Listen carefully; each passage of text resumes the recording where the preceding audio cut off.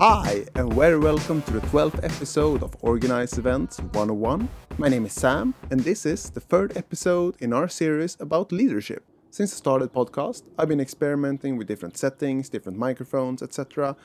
And this episode, I'm trying to record outside, so let's see how that goes.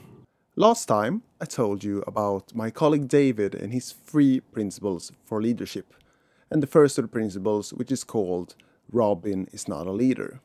This episode will go in a little bit different direction and talk about my favorite superhero of all time, Peter Parker, also known as Spider-Man, and David's second principle, Spider-Man has got it right. The story about Spider-Man goes like this. In high school, a radioactive spider bites Peter, which gives him superhuman powers. Creating the costumed identity Spider-Man for himself, Peter sought first to exploit his newfound powers as a masked wrestler, and then as a television star. One night, coming from a television appearance, Spider-Man sees a burglar being chased by a security guard. The guard called for Spider-Man to stop the thief, but Spider-Man replies that catching criminals was not his responsibility, and the burglar gets away. When Peter later returns home that night, a police officer tells him that his beloved Uncle Ben was killed that night by a burglar. Outraged, Peter grabs his Spider-Man costume and goes into the night and later catches the thief, only to find out that the man is the same as he could have easily catched outside of the television studio. As a result, Peter considers himself morally responsible for Uncle Ben's death and resolves to fight crime as a superhero, realizing that with great power comes great responsibility. This quote, "with great power comes great responsibility," is not only from Spider-Man. It has actually been quoted in the Supreme Court of the United States and have been said many times throughout history. In 1817, a member of the British Parliament is recorded saying, "The position of great power necessarily implies great responsibility."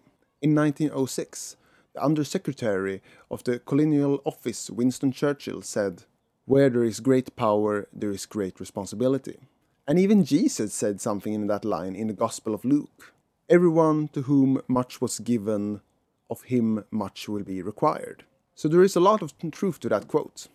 You as a leader has great power, and with that power should follow a great sense of responsibility. If anything goes wrong in your group, for example, if one of your subordinates messes up, that is your fault. You as a leader have probably recruited them, gave them directives, and is essentially responsible for getting the task done. So blaming on your subordinates if something fails will not help you and will not change the fact that you have failed. I often tell my organizers that if something goes wrong at Narcon, that is my responsibility.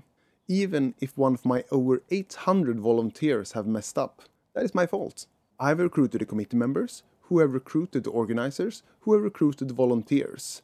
And it's I who have formed the organization, and I have educated those below me. As a leader, I believe that it's essential to have a great sense of responsibility and a feeling of ownership to do a great job. So take responsibility over your organization's failures and do your best to make sure that they doesn't happen. And the reverse is also true. If you and your organization instead succeeds, praise should go downwards to your committee members, to your organizers, and last but not least to your volunteers. Take responsibility for failures, but be sure to praise your coworkers and subordinates when you succeed. That is the best way, according to me, to act as a leader.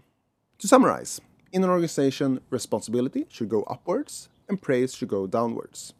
With great power comes great responsibility, and you have to feel ownership of your event. But do not miss any chance to give credit and praise to your subordinates.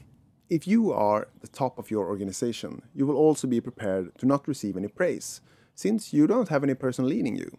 The position of leadership is sometimes filled with a lot of ingratitude, and that isn't necessarily wrong.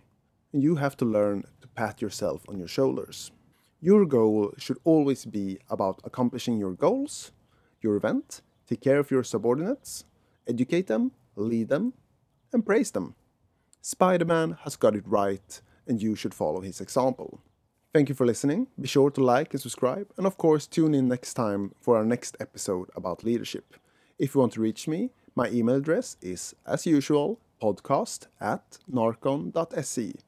This is Organized Events 101 by Narcon, and my name is Sam.